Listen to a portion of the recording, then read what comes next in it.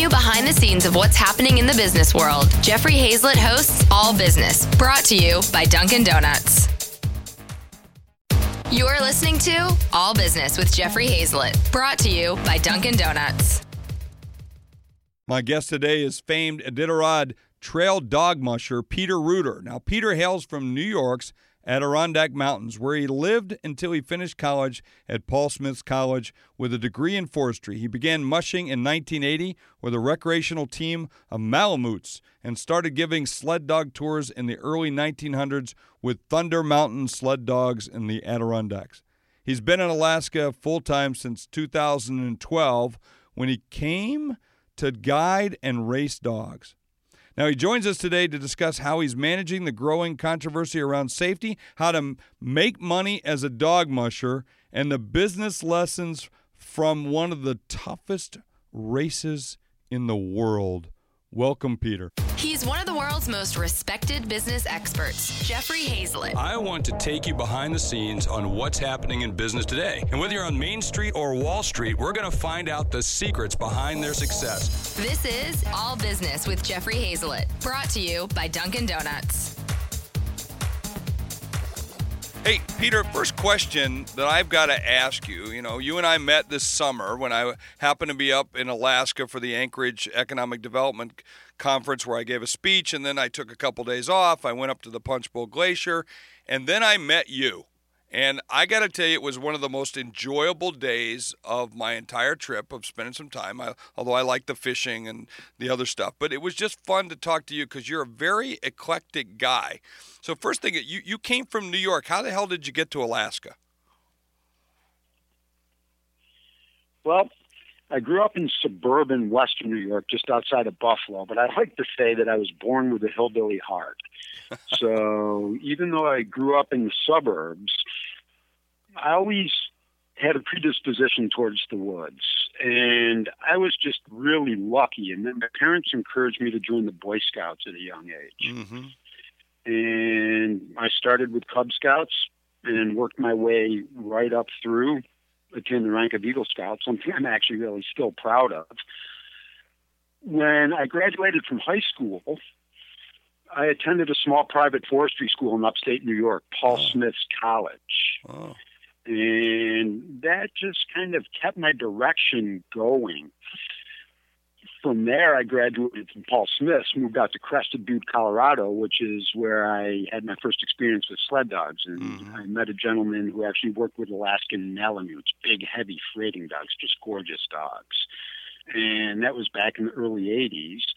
And that basically just one thing led to another. I developed and started building my own dog team in the Adirondacks, started giving tours in the Adirondacks and Lake Placid back in the early 90s for a friend of mine.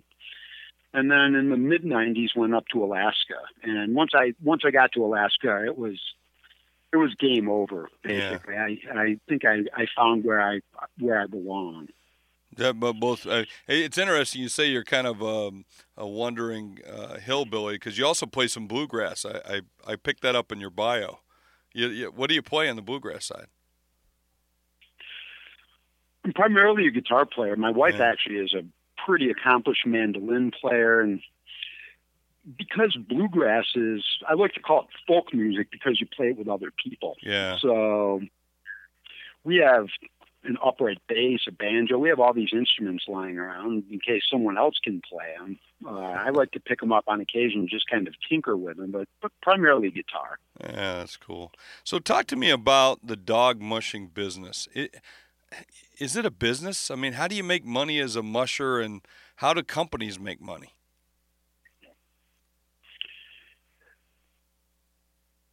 Like every other industry, there's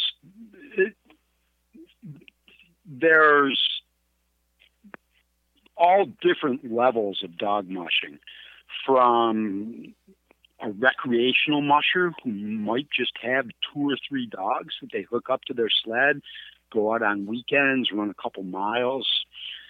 And this is not just Alaska, but this is throughout the entire northern United States, Scandinavian countries, Germany, Switzerland. Basically anywhere there's snow, you're going to have dog mushers, not just snow. Down in Australia and New Zealand, they have what they call dryland mushing. So they have cart races and wheeled rig races, things like that. Now, there's, a 3-dog team all the way up to kennels that have multiple dogs, multiple people working for them. As far as racing goes, and I'm primarily a dog racer, it's hard to make money at. I will say that. We're one of the only professional sports, I think, where we pay for the honor of working in the sport. Yeah. It costs roughly $1,000 per dog per year just to feed them the quality food that our dogs demand. Now, I'm lucky in that I've been giving tours for years, and I give tours for other folks. In the summertime, I met you on the Punch Bowl Glacier. Yep. I work for the Seavey family, and the Seaveys, they're in their 3rd generation of mushing now. Dan Seavey Sr. was one of the founders of the Iditarod back in the early 70s. And his son, Mitch, is my boss in the summertime. He's won 2 Iditarods.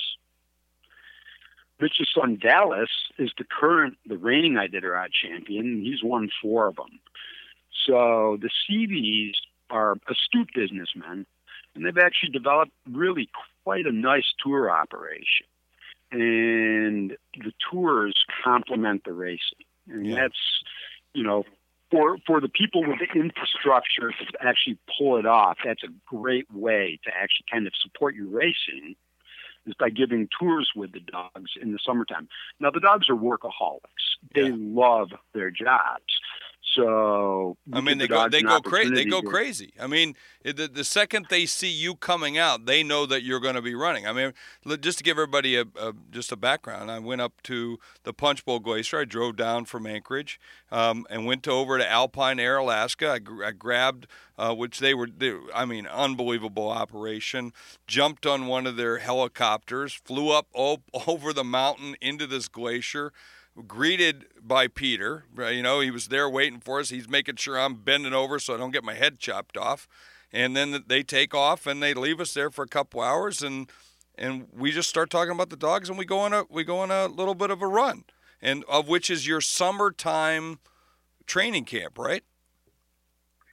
Absolutely, absolutely. Now, summertime is kind of warm for these dogs. I will say that there's 40,000 years of genetic programming, actually, that goes into the very moment that we hook the dogs up and get them to pull.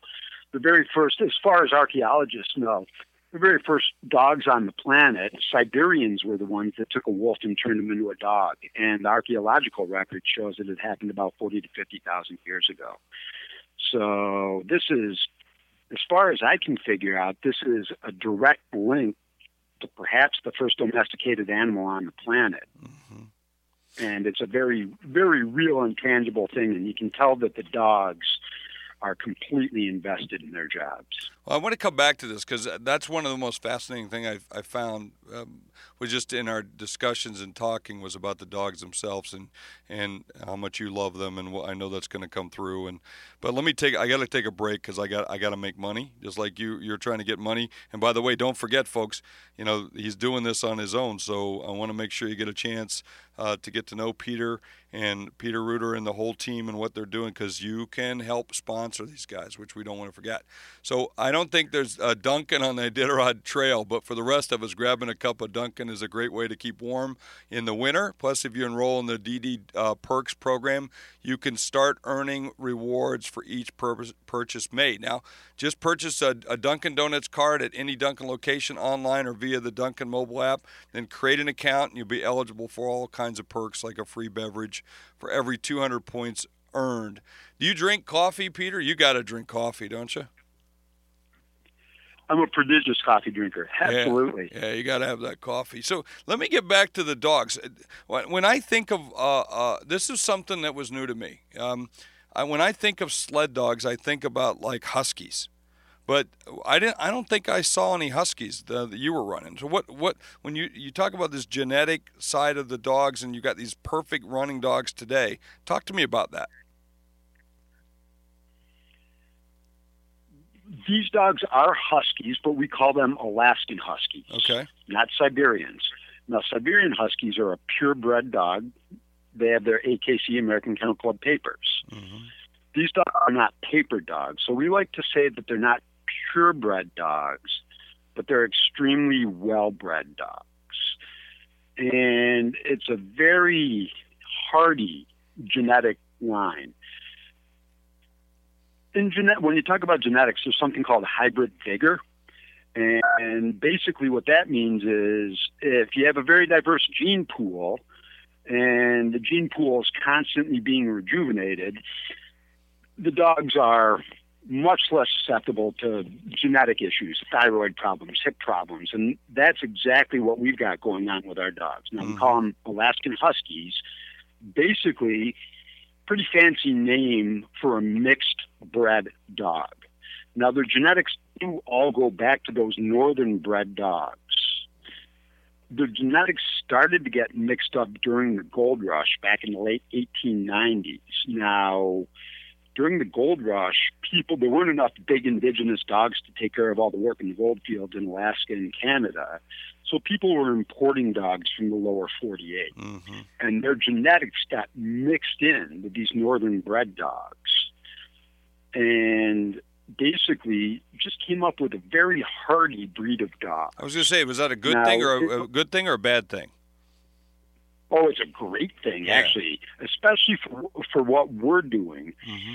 Now, historically, the sled dogs that plied the trails up here, the Goldfield Trails, Yukon, Alaska, big, strong, powerful. I like to compare them to, say, an F-350 Super Duty with dualies and a diesel. Mm-hmm. So a high torque, low speed dog.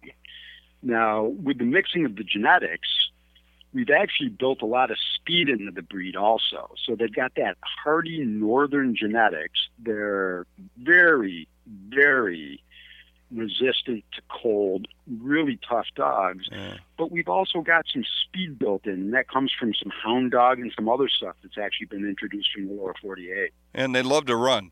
I mean, just flat out, all the time. Oh, absolutely. Yeah. As a matter of fact, one of the toughest things that we have to do is to dial back their enthusiasm a little bit and make sure that the dogs pace themselves. Well, and that's a big thing. So let's talk about the race itself. You got that coming up in March. So it's taking you literally months and months and months to get ready for it. So talk to me about the race. It's a pretty long race. How long is it? It's a 1,000-mile race. Yeah. And it takes you, how many days? How many days are you going to be running for that? Well, the first race was run in 1973. Mm-hmm. And the winner in 1973 finished in just over 20 days. Wow. Dale Exceed set the record last year at roughly 8 days, 15 hours. Jeez. Wow.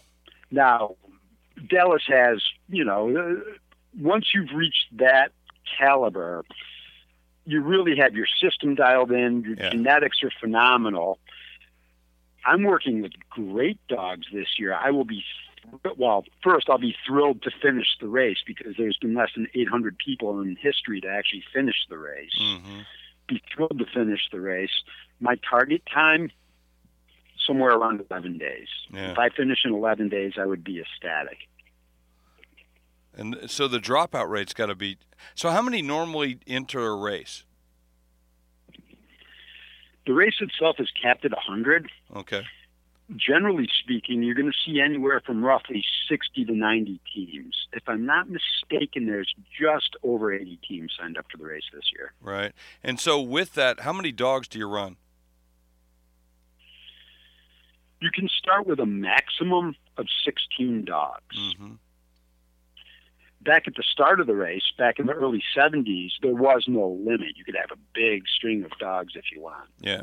But 16 is actually a great number to be able to manage. Now, you can start with 16. There's roughly 20 checkpoints along the race route, and they range from roughly 30 miles apart to roughly 90 miles apart. And you can actually pull dogs out of your team.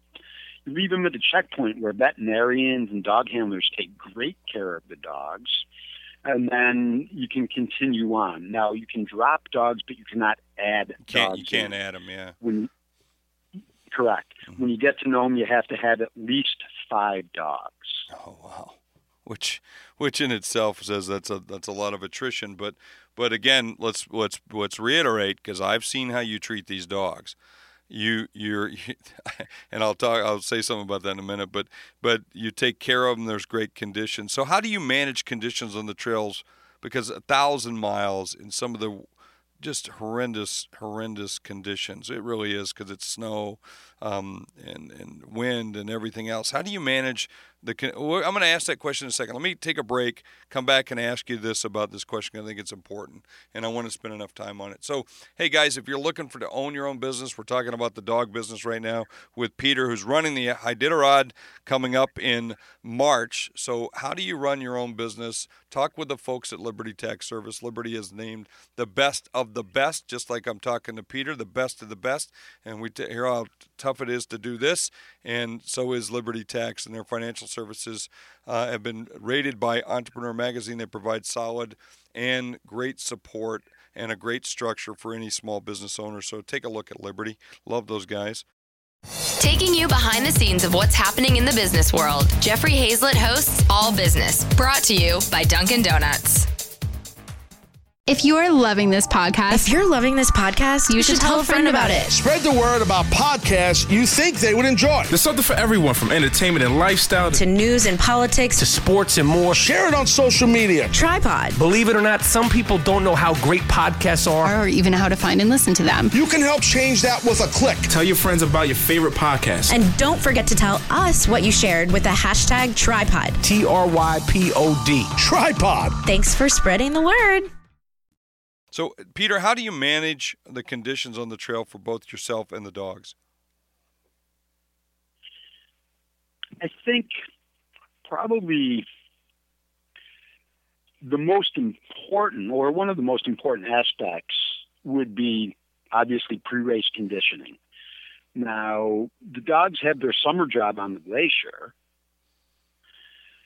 We're starting to train the dogs specifically for racing as soon as it cools down. So we're starting to run dogs in race training in August, and we'll run them very early in the morning or in the evening when the temperature's below 50 degrees, something like that.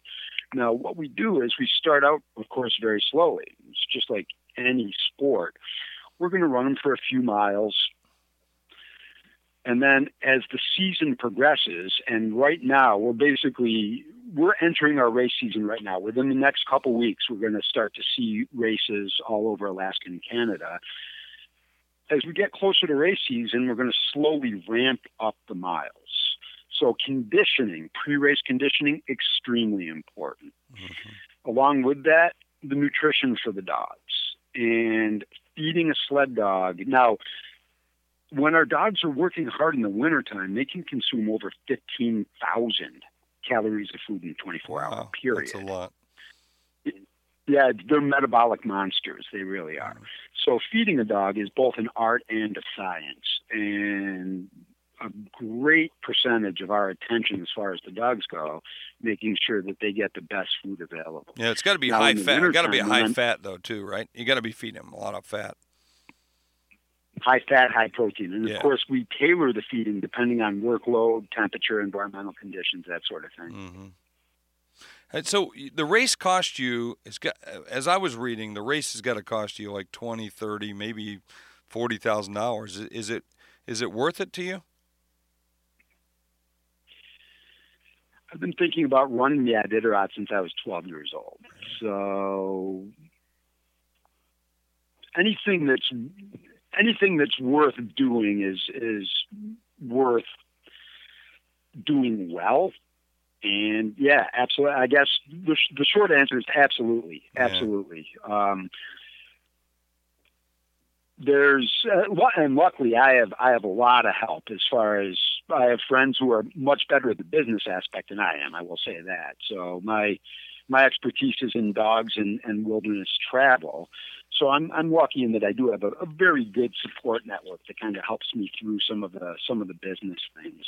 Well, you got a good friend. I remember the second I stepped off the helicopters, one of your good partners there at Alpine Air said, "Hey, you got to do an interview. I know who you are. You got to do an interview with Peter." And I thought that was awesome. So it's good. It's good to have absolutely. friends. My friend Glenda, and we call her the den mother. So she takes great care of us. Oh, so. she was awesome, and she's also got another product too. She got like some lip balm too, right? Because my wife picked up. Yeah, absolutely. So it's really cool. No, she's an extremely talented lady. Yeah. So she's a great seamstress. She does all sorts of good stuff. That's really cool. So there's been a little controversy lately, and not to get too controversial, but I want to talk about it. There was a movie that came out, probably a more of a, I don't know, insider movie not for the masses, but certainly it was called Sled Dogs, and I caught wind of it, a little controversial, and I thought it was a little bit unfair. What did you think of that movie that came out talking about the business of sled dogs? Well, I haven't seen the movie, John, okay. So it's hard to comment specifically on the movie.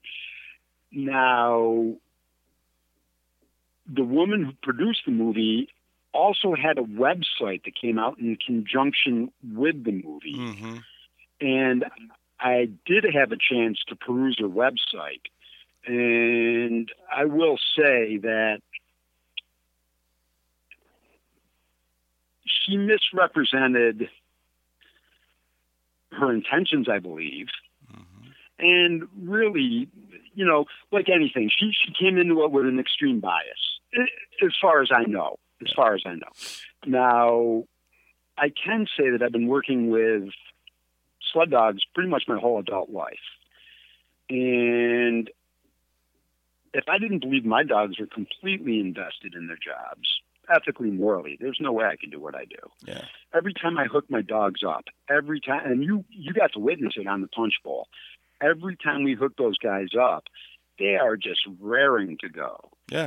It's a pretty amazing feeling to watch these guys get prepped for that. Well, Peter, I do a lot of hunting, and I work with a lot of dogs, and I've owned a lot of dogs in my years, and just like I own horses and cattle and everything else. But let me just tell you about dogs. A hunting dog, same thing. The second they see me go to grab a gun or we're going to hit the field, they go crazy. And because they get to do what they love to do, and of course I'm going to take care of them.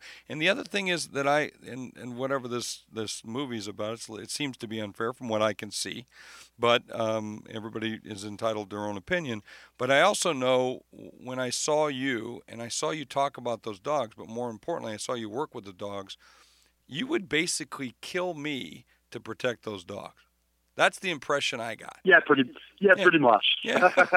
I mean, no offense to me, but it also says something about your feelings for those dogs. I mean, they're more than just animals to you. I mean, they're like people, right? I mean, I don't want to say people because they're dogs, but I mean, there's an affinity for them that is very special. I got that from just getting to know you, which says a lot about you, by the way, too. Thank you very much.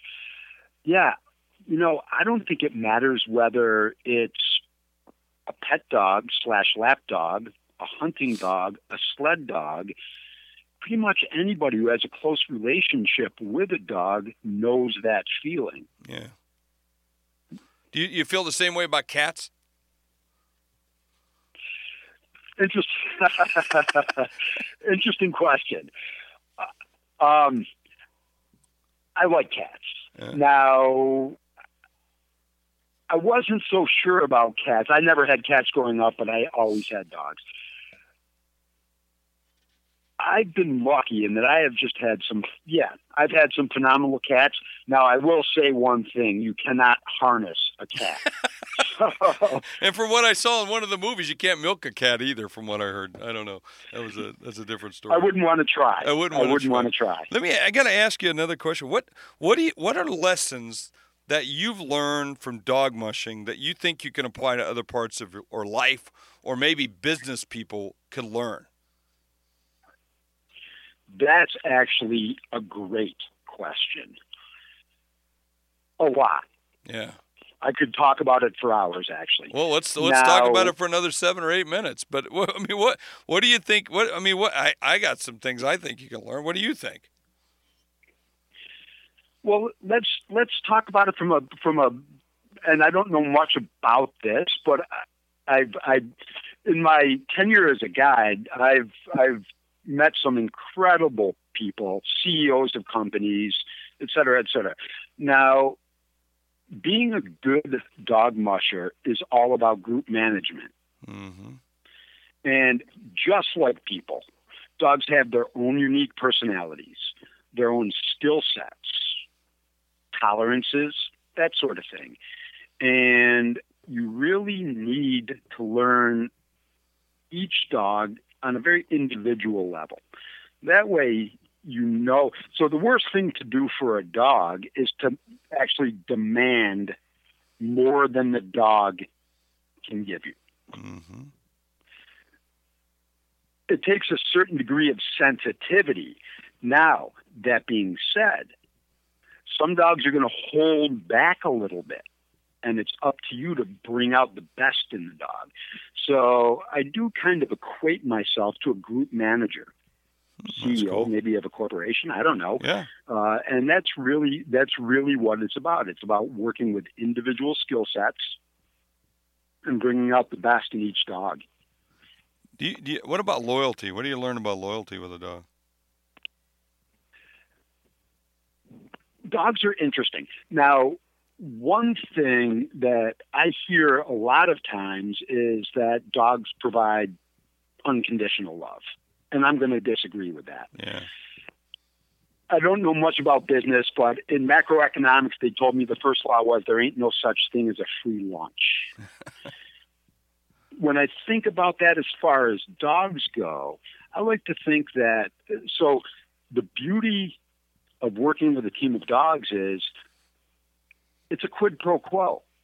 The dogs give you what you give the dogs. If you hold back from the dogs are going to hold back from you. Mm-hmm.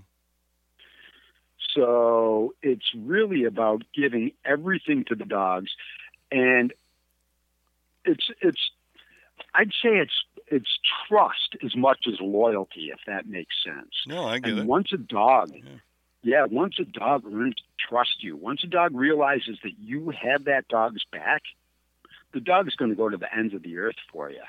Now, it can be somewhat problematic at times. It's 50 below on the Iditarod, and we're kind of punching through, let's say, a foot of new snow. It's tough on the dogs and it's tough on me. If I let the dogs know that it's starting to get to me, they're sensitive enough to pick up on that. So at that point in time, I step up in front of my dog team and I say, you know what? We're rock stars. And the dogs are like, you are absolutely right. And they respond very positively to that. So it's about, you need to be able to step up in front of your team, prove to them you've got their back, and it's an amazing thing at that point. But how do you communicate dog? I mean, how do you speak to them like that? Do you actually go up and stand in front of them, give them a little pep talk, or how do you communicate? Absolutely. Now, dogs are very, very intuitive. Yeah.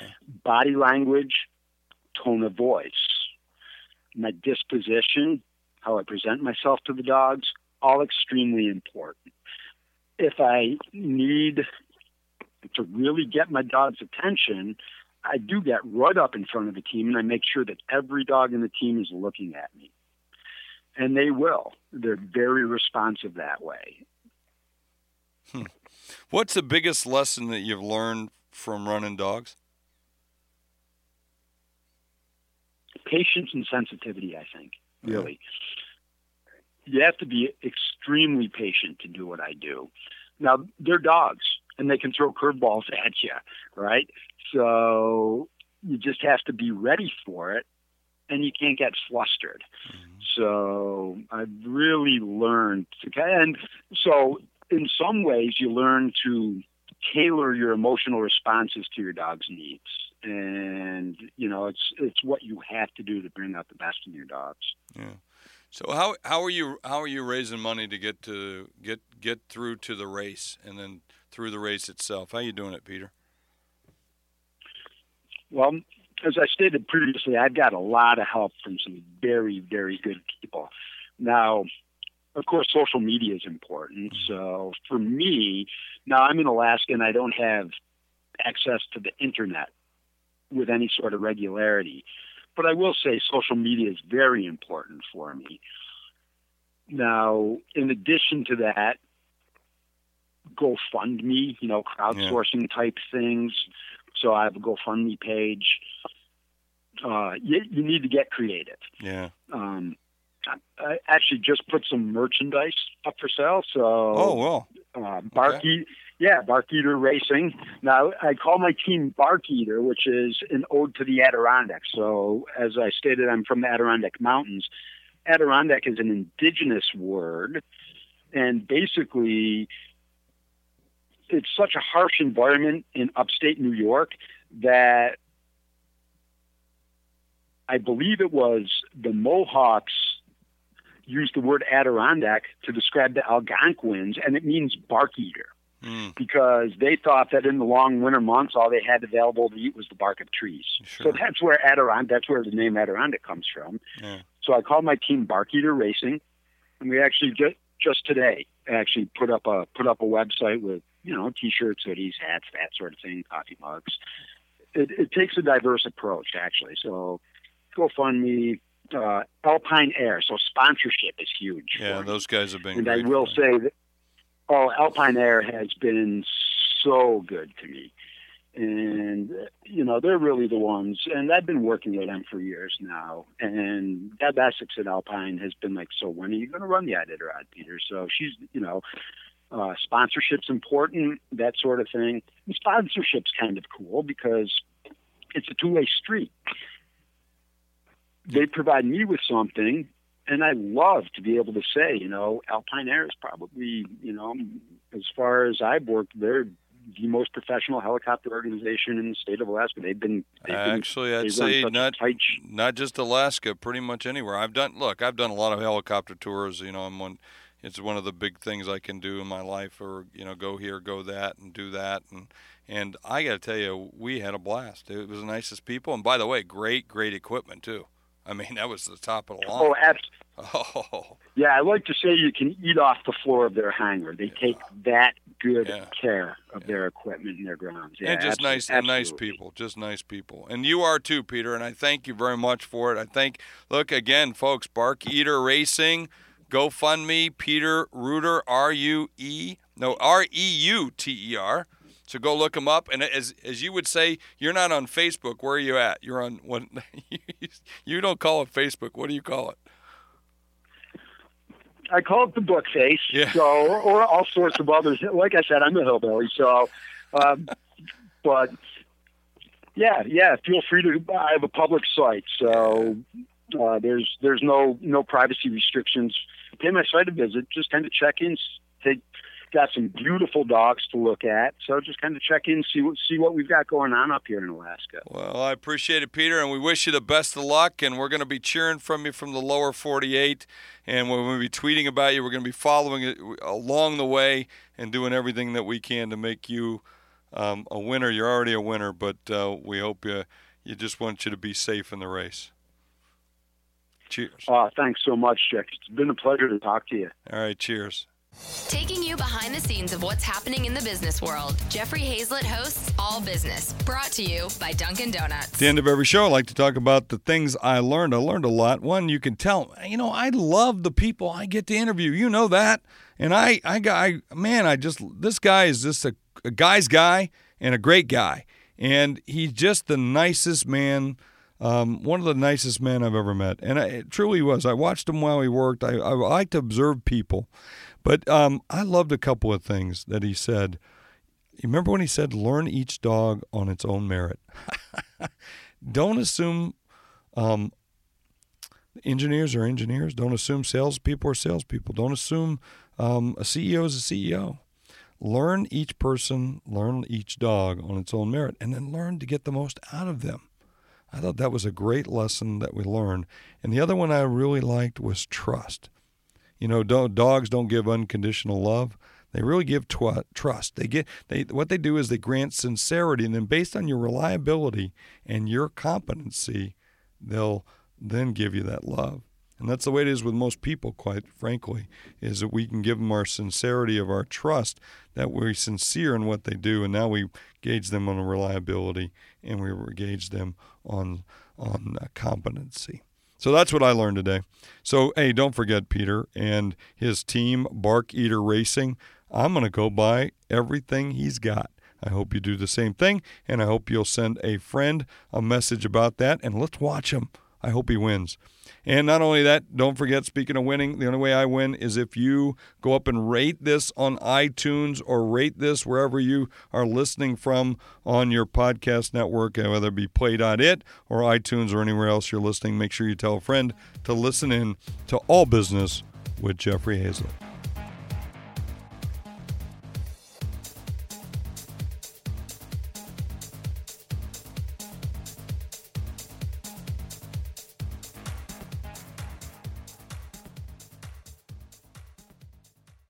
He's one of the world's most respected business experts, Jeffrey Hayzlett. I want to take you behind the scenes on what's happening in business today. And whether you're on Main Street or Wall Street, we're going to find out the secrets behind their success. This is All Business with Jeffrey Hayzlett, brought to you by Dunkin' Donuts.